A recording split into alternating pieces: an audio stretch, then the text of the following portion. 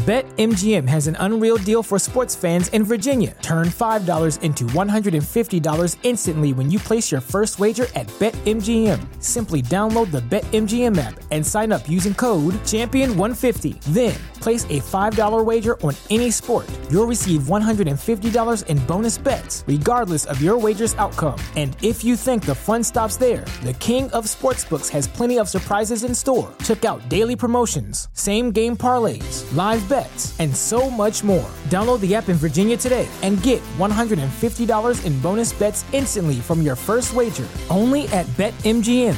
BetMGM and GameSense remind you to play responsibly. See BetMGM.com for terms. 21 plus only. Virginia only. New customer offer. Subject to eligibility requirements. Rewards are non-withdrawable bonus bets that expire in 7 days. Please gamble responsibly. Gambling problem? Call 1-800-GAMBLER. Promotional offer not available in Washington, D.C.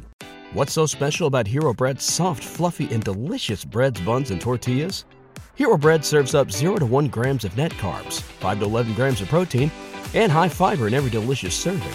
Made with natural ingredients, Hero Bread supports gut health, promotes weight management, and helps maintain blood sugar. Hero also drops other limited edition ultra-low net carb goodies like rich, flaky croissants and buttery brioche slider rolls. Head to hero.co to shop today. Spend my dollar. It's not about what you want, it's about what you're willing to do to get it. Run it again. Hello and welcome. I'm not going to, so quit asking. When you give me a hard time, For the listeners that didn't get to go, this is the payback. Alabama wins! What you did last year really doesn't matter. Our goal is to have the kind of team that nobody wants to play. All right. Hello and welcome to a red light edition of the Alabanza Football Podcast. I see you, All-State Executive Brownwater, and cheers to you. What's that? Red light edition? I really should say non-blinking crimson light edition, but no, under no circumstances are we calling this the bittersweet edition. So many headlines describing Alabama's win as bittersweet. It's almost dad joke territory. Get it? Big win, non-playoff game in the, wait for it, Sugar Bowl. But it's not true. This game was cathartic. It actually felt good. And frankly, I like my dad joke better. Watching a bowl game with my daughter earlier in the week, we mentioned that Clemson and Tennessee were playing in the, wait for it, Orange Bowl. My daughter responded, "That's just way too much orange." Well, that's just something you never forget. For me, Alabama's win was all sweet. It was pure double oat goodness.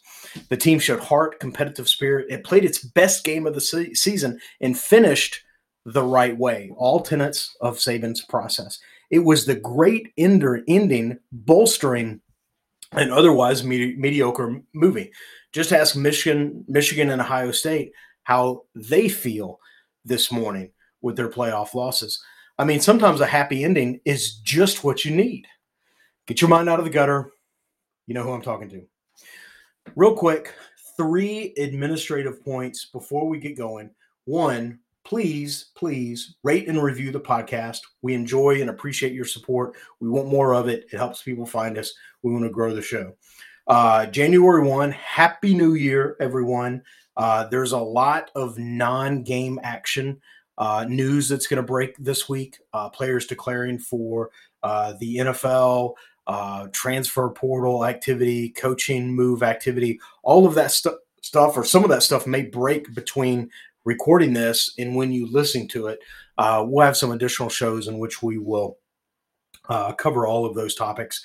And just a real quick PSA, don't touch me, bro. And thanks, Sarkisian, for that passionate reminder there. All right, let's jump in as we do. We'll start with offense. And again, this is a little sad, I guess, but probably for what will be the last time, we'll start a podcast talking about Bryce Young as he looks that he's going to go on to the NFL. And, gosh darn, he probably should. I think this may have been Bryce Young's best performance.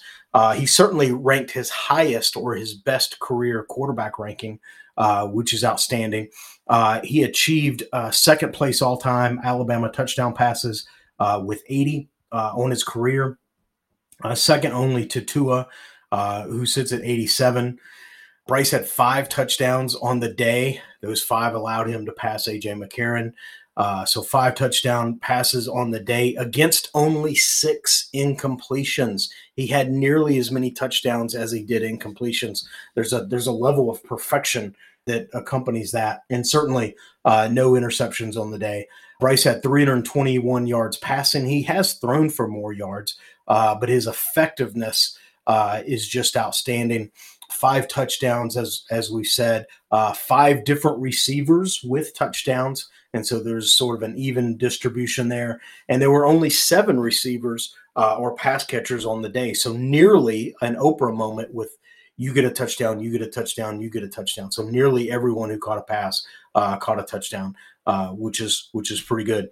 You know, it's likely, we said the last review that we have in Bryce, and we always talk about that's a Bryce stat line, or this isn't a Bryce like stat line, and this very much is a Bryce like stat line. So it's fitting. You know, plus 300 yards, 5 touchdowns, 0 interceptions. It's an incredible performance. His play, Bryce Young's play, sparked a 35-point unanswered streak. Alabama went down by 10. Not that long later, it's 35-10. And so Alabama rattled off 35 unanswered points. And there was a stretch, and it stretched over half. So we're talking game clock, not sort of time clock. But over game clock, Alabama scored 21 points in just over 2 minutes of game clock. And so some of that was the result of turnovers, special teams play, and then certainly a big play by Bryce driving the ball down the field 98 yards going into half. I would have liked this is a nit, but it's what we do. We say what we see and what we like and what we don't like. I really would have liked for Bryce to have come out probably a series or 2 early. And that's not a knock on Bryce by any stretch. I'd reached the point in the game where I just really wanted to see the young guys. And I wanted to see Milroe and Ty Simpson play. And I especially, God bless Milroe, but especially wanted to see Ty Simpson get some shots at slinging the ball. And didn't happen. And so Milroe came in, but it was a little bit later. Again, a series or 2 later than I would have liked. Alabama scored more points, which padded Bryce's stats or plumped them. And as a result, Alabama was really not passing the ball at that time. So again, that's a nit. I really liked the fact that Bryce ran back out. We ran a play, although I would have preferred to have done it with a tight end. Again, we're being nitpicky here. But we got the standing ovation for Bryce where he went back onto the field. There was a play, there was a pause between the action. And then there was a moment where he exited the game as Milroe came in. They shared a moment, but the standing ovation that Bryce got was phenomenal. And for all the Alabama fans that were there, I was not able to go. Thank you for punctuating that moment in the way that you did. Let's talk about running backs. It was an effective committee overall. Jahmyr Gibbs had 15 carries for 76 yards. He had 2 receptions for 66 yards, including a 60-yarder that led to Alabama's first touchdown and really sort of hot-wired or jump-started the Alabama offense. So that certainly was good. It was a nice play by Bryce, sort of moving a little bit, knowing that he had Jahmyr cutting across sort of as an outlet and laying the ball out for Jahmyr to run into. It was a really nice execution on both parts. Jace had 7 carries. Jace McClellan, 7 carries for 42 yards and a touchdown. Roydell had 5 for 23. He had a really nice special teams play we'll talk about in a minute. And Jamarian Miller, with Trey Sanders opting out and further electing not to play, even with not opting out, but entering the portal and then electing not to play while he's in the portal. Jamarian Miller got some additional work. He's the kid we've been talking about all season. We've got to find him more opportunity, and because we don't want him to sort of get paved over, because we know what we have with Jason Roydell. We're bringing in Alabama's recruiting class has brought in, I think, the 3rd and 4th nationally ranked running backs. Is that right? Highly ranked, maybe it's 1 and 2. I don't know. Highly ranked running backs. All the excitement's going to be over the new guys, which is fantastic. And there's almost a sort of a squish sandwich there where Jamarian's right in the middle. I've got two guys ahead of me that have been in the system for a couple of years. I've got the two, new hot guys off the street behind me, and I'm sort of stuck in the middle with you. And so Jamarian Miller had 3 carries for 44 yards. He had Alabama's longest run of the day, 38 yards. Remember, Gibbs' play was a reception. And so Jamarian had the longest run of the day, 38 yards. And so I am hoping that he feels the love and that he is keen on sticking around. So we'll see how that plays out, because Jamarian Miller is a phenomenal running back, and he's certainly someone Alabama fans need to rally behind. I encourage you to rally behind because I think he can be a star. And that's not to say the other guys can't either. I just think he's got it. And I liked the TV crew said this. And presumably you take what the TV crew says with a grain of salt, but you like to think they're getting sort of intel from the coaches and comments that coaches make. And they commented that the coaching staff looks at Jamarian Miller as a Josh Jacobs type of player. That's exciting. That's exciting because it could mean I always thought Josh Jacobs, he was like 3rd or 4th in the depth chart if you really line him up. But he had like a carved out little niche package that he ran. And in the way that Saban says there's more than 11 starters, he was almost the starter in that little niche package. And so he always felt like he was one of the frontline guys, even though technically if you line him up, he might have been the 4th wide receiver. He felt more like a starter. And so maybe there is that type of package for Jamarian Miller. That'll be interesting to see. Spring, unless he sort of gets a wild hair and decides that he's going to leave, which I so hope that he doesn't. Spring might be a very interesting time to see how Jamarian Miller is deployed. So we'll see how that goes. Wide receiver, I think, and maybe I'm projecting a little bit because I know we had the transfer portal players, but for my money, the wide receivers, the team played like there was more clarity at the position. There were only 4 wide receivers that caught passes, and there was a tight end and the 2 running backs. 2 running backs each had a reception, but there were 5 sort of designated pass catchers, if you will, tight end, 4 wide receivers. Each of those 5 caught a touchdown pass, which again, sort of ironic or iconic. I thought nearly each of those plays were iconic, sort of Bryce Young sort of moments. There was the scramble in the back of the end zone to hit Isaiah Bond, which was a phenomenal play by both quarterback and receiver. The outcut by Cam Latu, that's a specialty that he has right at the goal line, and so that was nice to see that play. Just a pinpoint placement of the pass to Ja'Cory Brooks, and just really just throwing it out there and letting Ja'Cory just run through the ball, catch it, and then run out of the end zone. That was a particularly beautiful pass, I thought, because the defender was in excellent position. And the defender, I don't want to say, and I sort of wrestled with this as I was watching the game, I don't want to say the defender gave up on the play. The defender gave up on his technique because he turns the defender turns to the field side, which is the play is unfolding. Ja'Cory's running towards the sideline. The receiver really turns the wrong way because as he turns to his inside shoulder, the ball comes across his outside shoulder. And as he turns, the cornerback almost slows down. And Ja'Cory sort of bumps him. And it's not a push off. It's not anything like that. It's just as the receiver turns his head, he slows down a little bit, and Ja'Cory sort of runs across him, just barely grazing him. And it's almost like, get out of my way. I'm going to where the ball is, and you're doing whatever it is you're doing. And then it looked like there was a bigger sort of separate. By the time Ja'Cory caught the ball, it looked like there was a bigger separation between them than there really was, because the defender sort of gave up on his technique. Had he stayed with his technique, had he just closed his eyes and put his arms up in the air and literally like given up the play and like flailed, he probably would have batted the ball away and looked like a hero. But he sort of gave up on his technique and allowed the touchdown to play. And it was beautiful because the ball was just placed. It was like it was Bryce was throwing it into a basket, and then Ja'Cory just ran under the basket and scooped it up. It was just incredible execution sometimes plays just resonate with me. They have a beauty about them, and that's one of those plays. And I go on and on about them when they do happen. So that is certainly one. I like the payoff play to Burton. I think the receivers kind of, or the TV crew kind of gave Burton a tough way to go because Bryce missed him on a couple of early passes. I don't think it was Burton. I think it was Bryce. And at least, from my seat on the couch.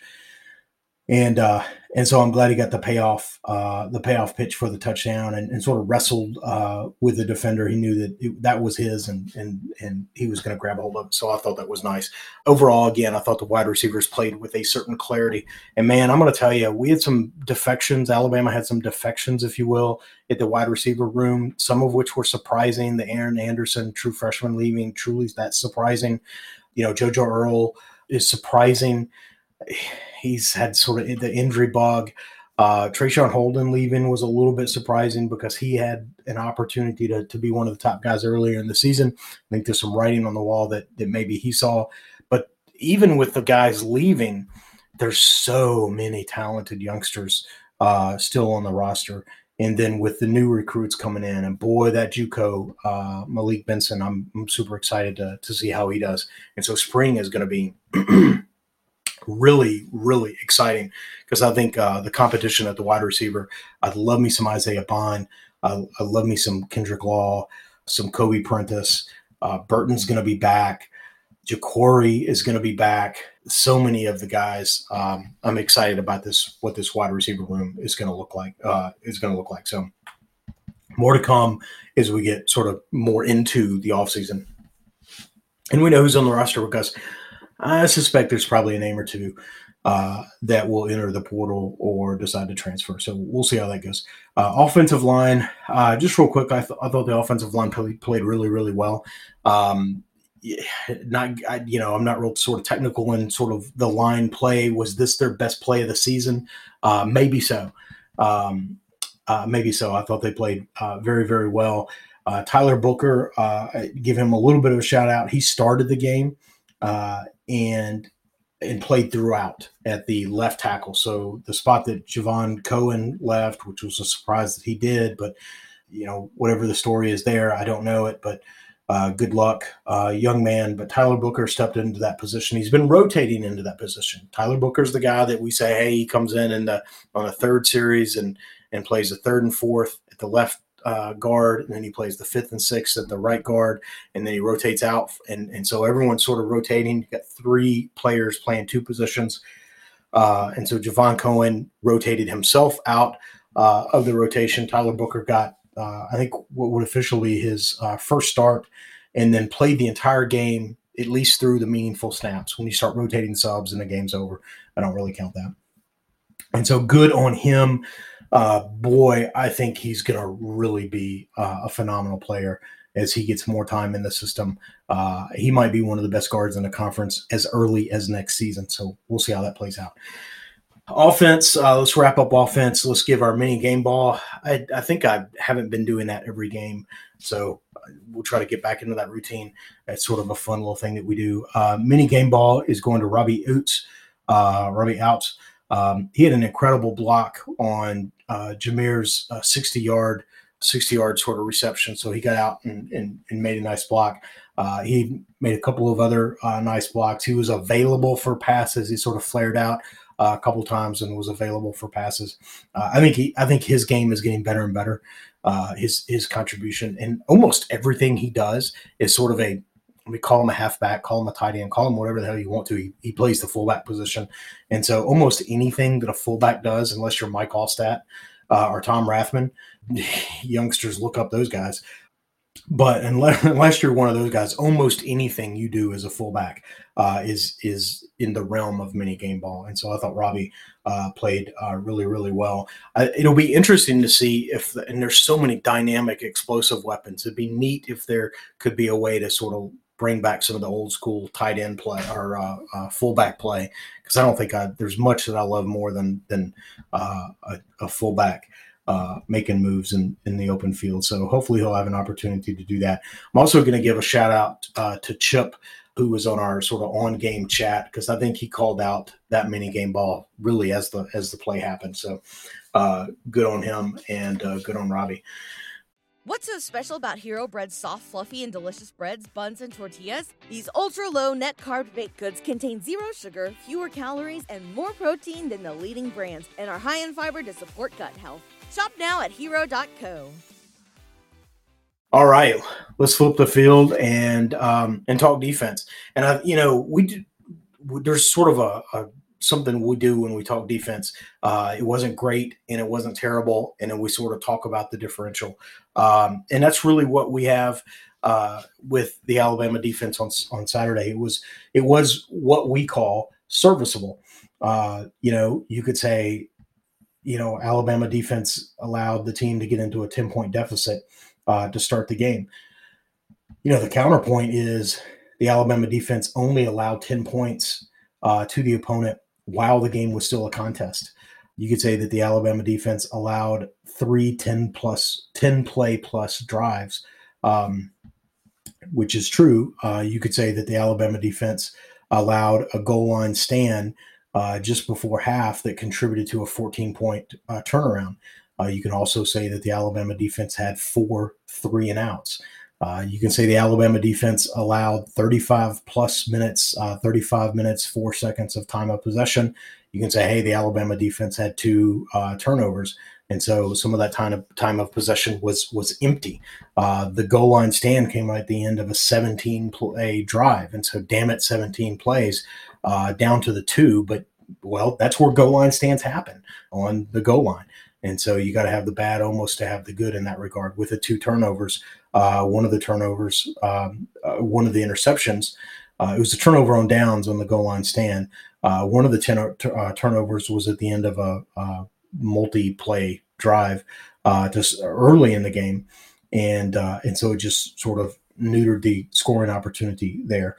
You can say, hey, Alabama defense allowed an 88-yard run by Deuce Vaughn, who's a 2-time All-America, by the way. So dude has skills. You can say that 88-yard run is the longest run Alabama has allowed in the last 20 years, and it's the longest run of Saban's career at Alabama. And those will be true statements as well. You could say that Kansas State, outside of the 88-yard run, only had 103 yards rushing on the entire rest of the day. And Deuce Vaughn, remember, 2-time All-America, outside of the 88-yarder, he averaged only 2.1 yards per carry outside of that one play, which, when I think about 80-yard runs under Saban's tenure, I think about Virginia Tech a number of years ago in the Chick-fil-A Bowl sort of season kickoff classic type of game. And we just had a run fit. We were killing them. And I think we ended up beating them, 25-7. And it was an 80-yard run right up the middle. You think, how did you let them run right up the middle? Because someone missed his run fit. And so that's what happened, 10 years ago. And frankly, that's exactly what happened on this 88-yard run. The guard was able to knock Tua out of the play, and it was a reach. It was a reach block by the guard, and Tua just got sort of wrapped up in it, and it created a lane. And so had Tua been able to get another step inside into the hole and do the run fit, it's a 2 or 3 yard gain. And so that's not me mad at Tua. It's simply to illustrate, just like we did with the Vartech game, is that one missed run fit, one false step, one misstep, letting that guard get to your shoulder and knock you out of the hole is sometimes all it takes for a huge explosive play. If everyone else is managing their responsibility, receivers downfield, they've got their run fit. Sometimes one player who owns that run fit is all it takes for a big explosive run like that. And that's not excuse making. It's a little bit of explaining, and it's a little bit of like, damn it. But when you take that out and you look at how effective the Alabama defense was in run support for the balance of the day, well, shit, pretty good. And that's certainly what we saw. I will say this, Alabama played more 3 pure DLs. Now, Alabama always looks like it's a 4-man front. But keep in mind that it's a four-man front because it's two walk-up defensive ends, Dallas Turner and Will Anderson. And so a lot of times Alabama's really only playing two authentic or pure DLs, and a lot more of the time Saturday. And I think it was in response to the expected running game. Alabama played more three DLs, pure DLs.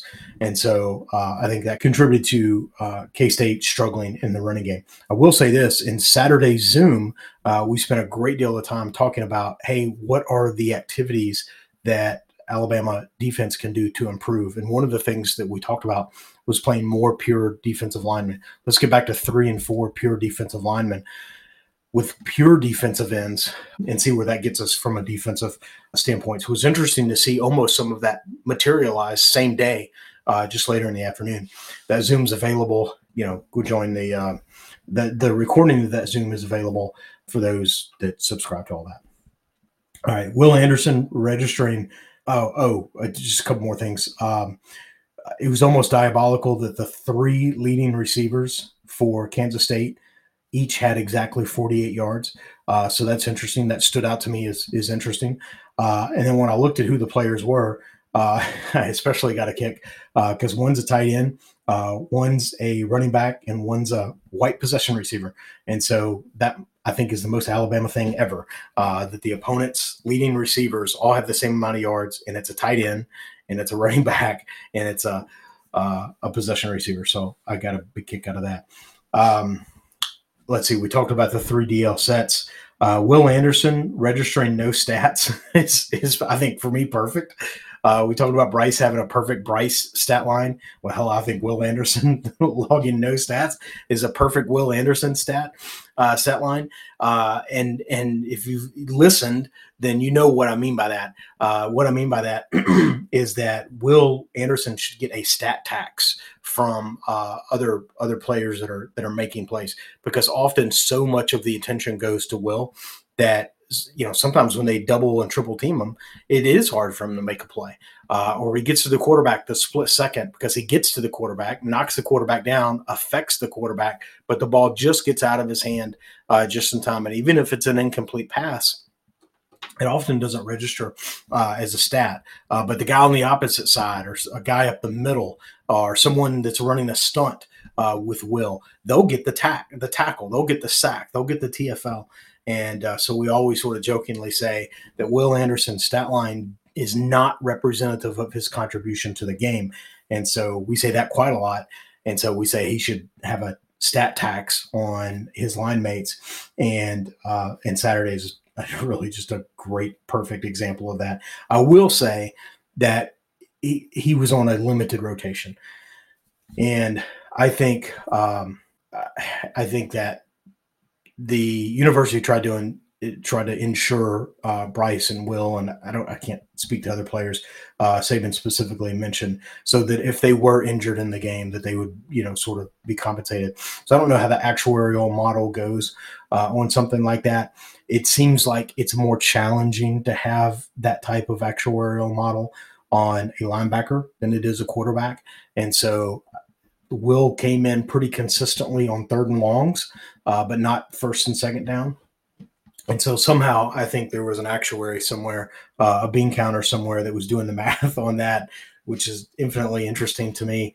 But I think that contributed to Will seeing limited action. But he did compete. He did play. He did practice. No one practices football because it's fun. It's always hard work. And so the leadership that he demonstrated, don't hear me take away anything from Will Anderson on the field. He did see limited action, but he did contribute. If you went to look at the stat line to find his contribution, you're not going to find it. If you watch the game, you would see Will Anderson's contribution. Now there's a host of players that also had phenomenal days on defense. Brian Branch just played himself up multiple picks in the first round. He had 12 tackles, 11 solo.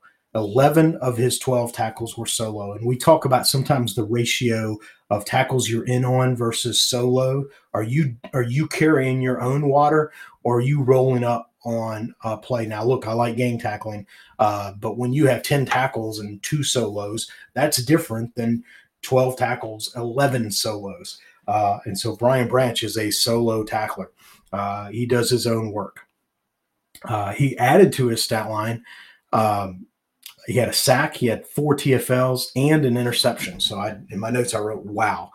Brian Branch had himself a day. And if there was any question, GoPro or not, I think that's the home run sort of see ya that probably encourages him to move on. And as much and we will miss him. Brian Branch will be one of those guys that we will miss. If there's lapses in the defense, guys, what's going on? It's because we don't have a Brian Branch out there next season. And that's not me berating the guy still on the team. For me, that's a statement of praise for Brian Branch. DeMarco Helms was in on 13 tackles. Most of those were solo. Jordan Battle was in on 9 tackles. He had an INT. Deontay Lawson, his tackle count wasn't as impressive as I kind of expected it to be. But, man, he's all over the field. He's in coverage. He's chasing after the quarterback in the backfield. He's stunting. He's blitzing. He's tracking down the run. Deontay Lawson, we mentioned this a couple of weeks ago. Write it down. Remember his name. Future star at the linebacker position for Alabama. Malachi Moore, I think he had his best performance of the season in my book. He had 4 tackles, a sack. He was blitzing, but he was steady. The big thing that we've talked about Malachi Moore over the second half of the season is that he's going to make a mistake. He's going to make a miss somewhere. And Saturday, he had no misses. He got better by cleaning up his floor, by raising his floor. He didn't raise his ceiling. He raised his floor, which made his average play better. And so there's a lesson there that I know I could play from. But Malachi Moore, I thought, had his best game of the season. Jaheim Otis, I just want to have a moment for Jaheim Otis. The announcers were talking about him. And then, like, right on cue, Jaheim Otis had, in a pure sort of football way, had one of the most beautiful plays of the game. He just man up on the center, put the center on skates, drove him back, and then raised his arm and batted the ball. It's as close to one person beating 11 as you're ever going to get in football. And he just, over the center, just drove him back into the quarterback or right up to the quarterback, and then raised his arm. His quarterback went to throw and batted the ball down just sort of harmlessly, costing K-State a down. Phenomenal play. Those are just exciting football plays. And so that was a great one to see. And then I'm going to go mini game ball on defense, and I'm giving it to Kool-Aid McKinstry. Kool-Aid had a couple of great plays in some tight coverage that was tight enough that I've seen those be called as pass interference.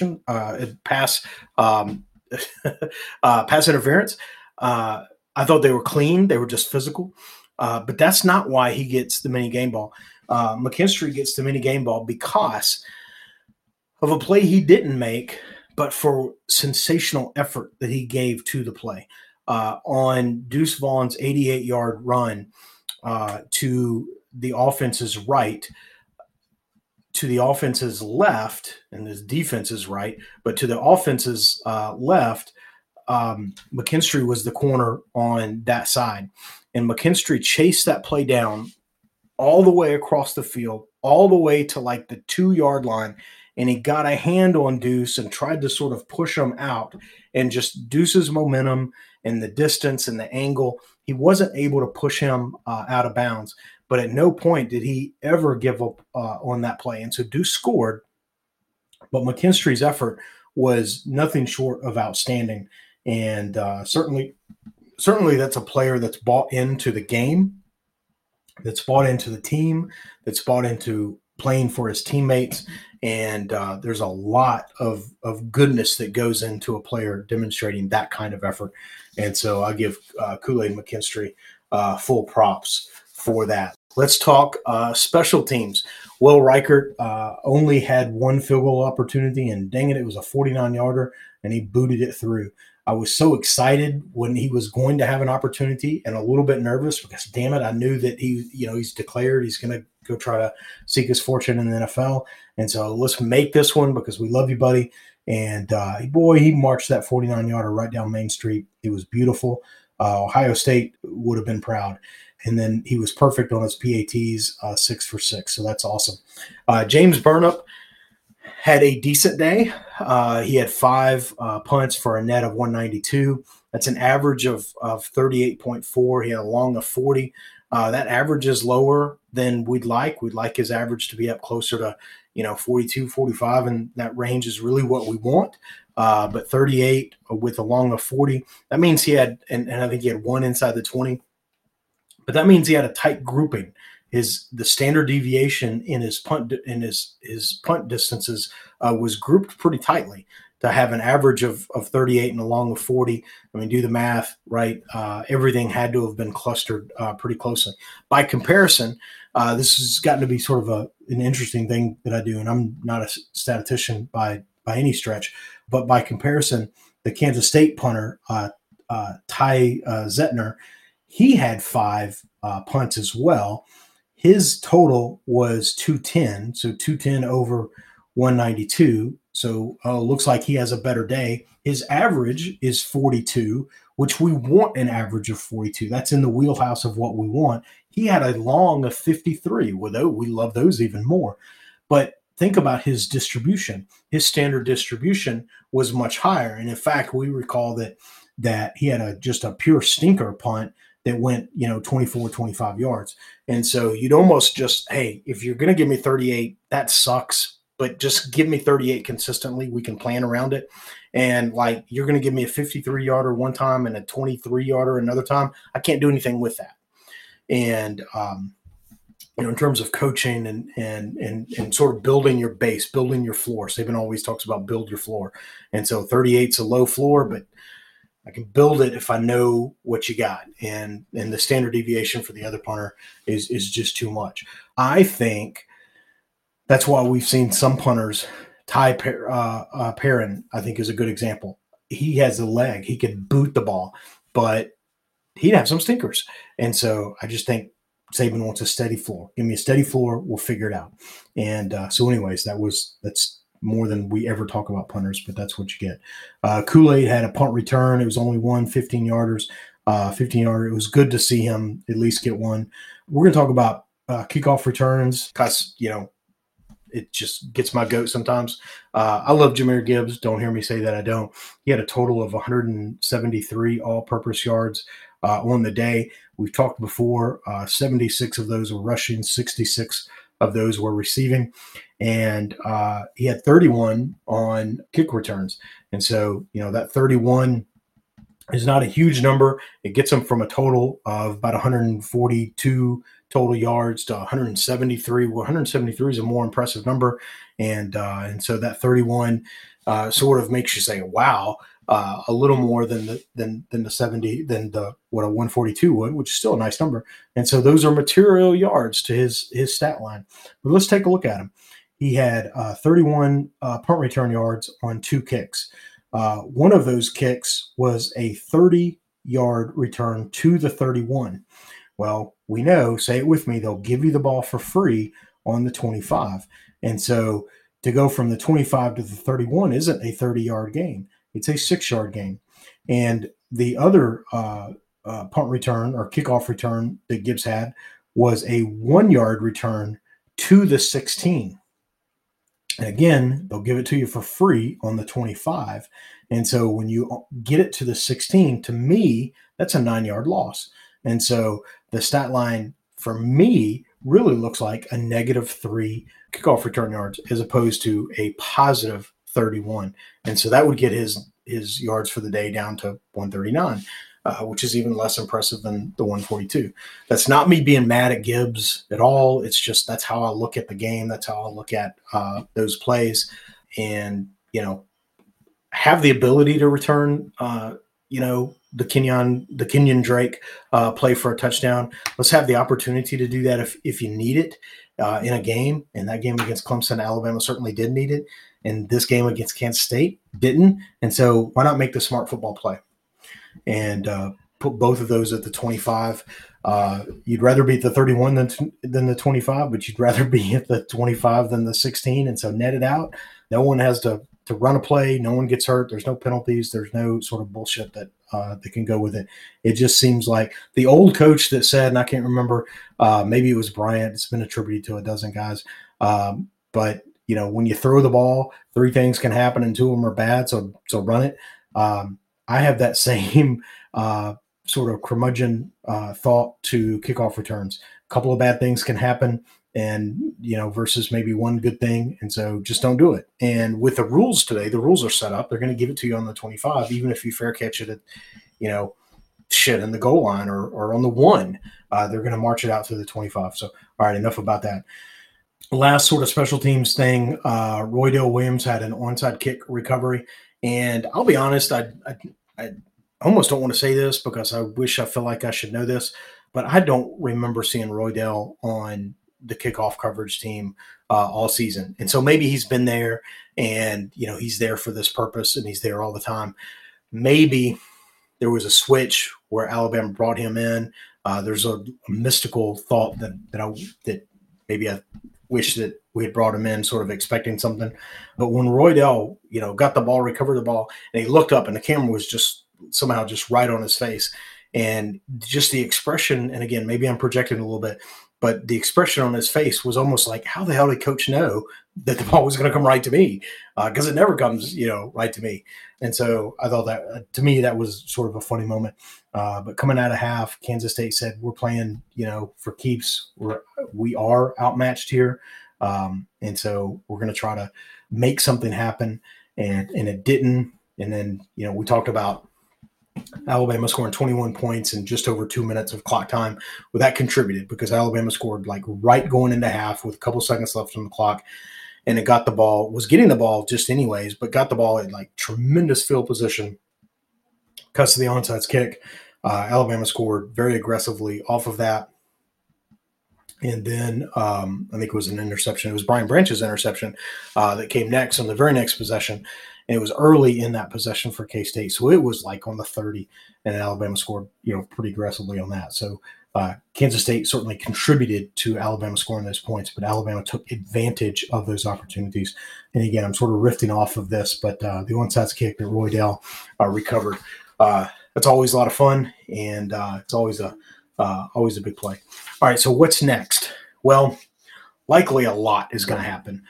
Again, we sort of talked about this, sort of disclaimed it at the beginning. We're recording this Sunday, and a lot's going to start happening. Maybe as early as today. Certainly as we get into the week, the business week, players are going to declare for the NFL.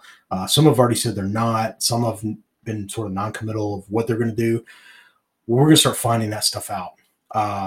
Everyone, the worst kept secret in college football is Bill O'Brien's going to the Patriots. We've been saying that all season. And so in his pressers leading up to the Sugar Bowl, he said, we're focused on this game. We're focused on this game. We're focused on this game, which is all the right answer. Well, that game's done now. And so whatever's going to happen is now going to happen. And so by the time you listen to this, some of this may have already started to unfold, or not unravel, but sort of unfold. And so hear me saying, I don't know what's going to happen. By the time you listen to it, well, some of it started to happen.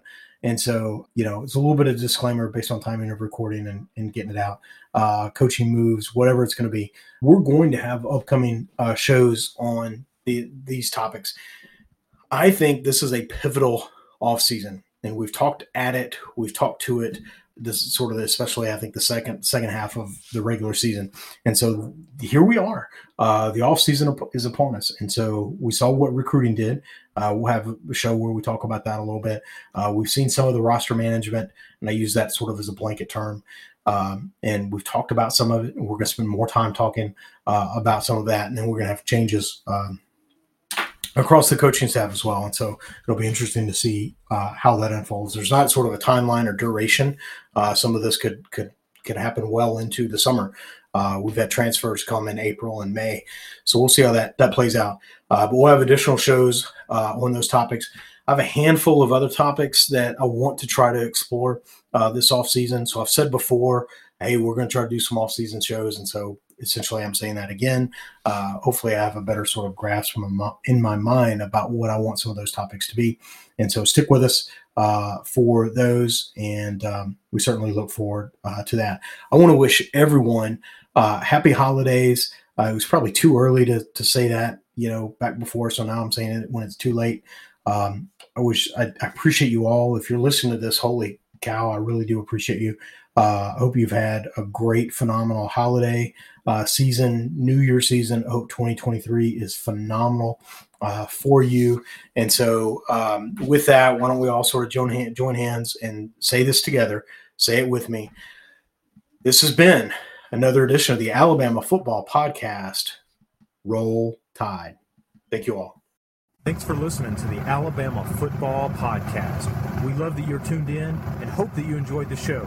We encourage you to reach out and let us know what you like, where we can improve, or just to shout out a Roll Tide. We are where you are. iTunes, Facebook, Twitter, email newsletters, t-shirts, free roster downloads, and of course, on the web at alabamafootballpodcast.com. Check us out where you'll find easy links to your favorite way to follow the Tide. Got that, Coach? Aye. Of course. Roll Tide. What's so special about Hero Bread's soft, fluffy, and delicious breads, buns, and tortillas? These ultra-low net-carb baked goods contain zero sugar, fewer calories, and more protein than the leading brands, and are high in fiber to support gut health. Shop now at hero.co. Wilson, you sent the game-winning email at the buzzer, avoiding a 4:55 meeting on everyone's calendar. How did you do it? I got a huge assist from Grammarly, an AI writing partner that helped me make my point. And it works everywhere I write. Summarizing a doc only took one click. When everyone uses Grammarly, everything just makes sense. Go to Grammarly.com/podcast to download it for free. That's Grammarly.com/podcast. Easier said, done.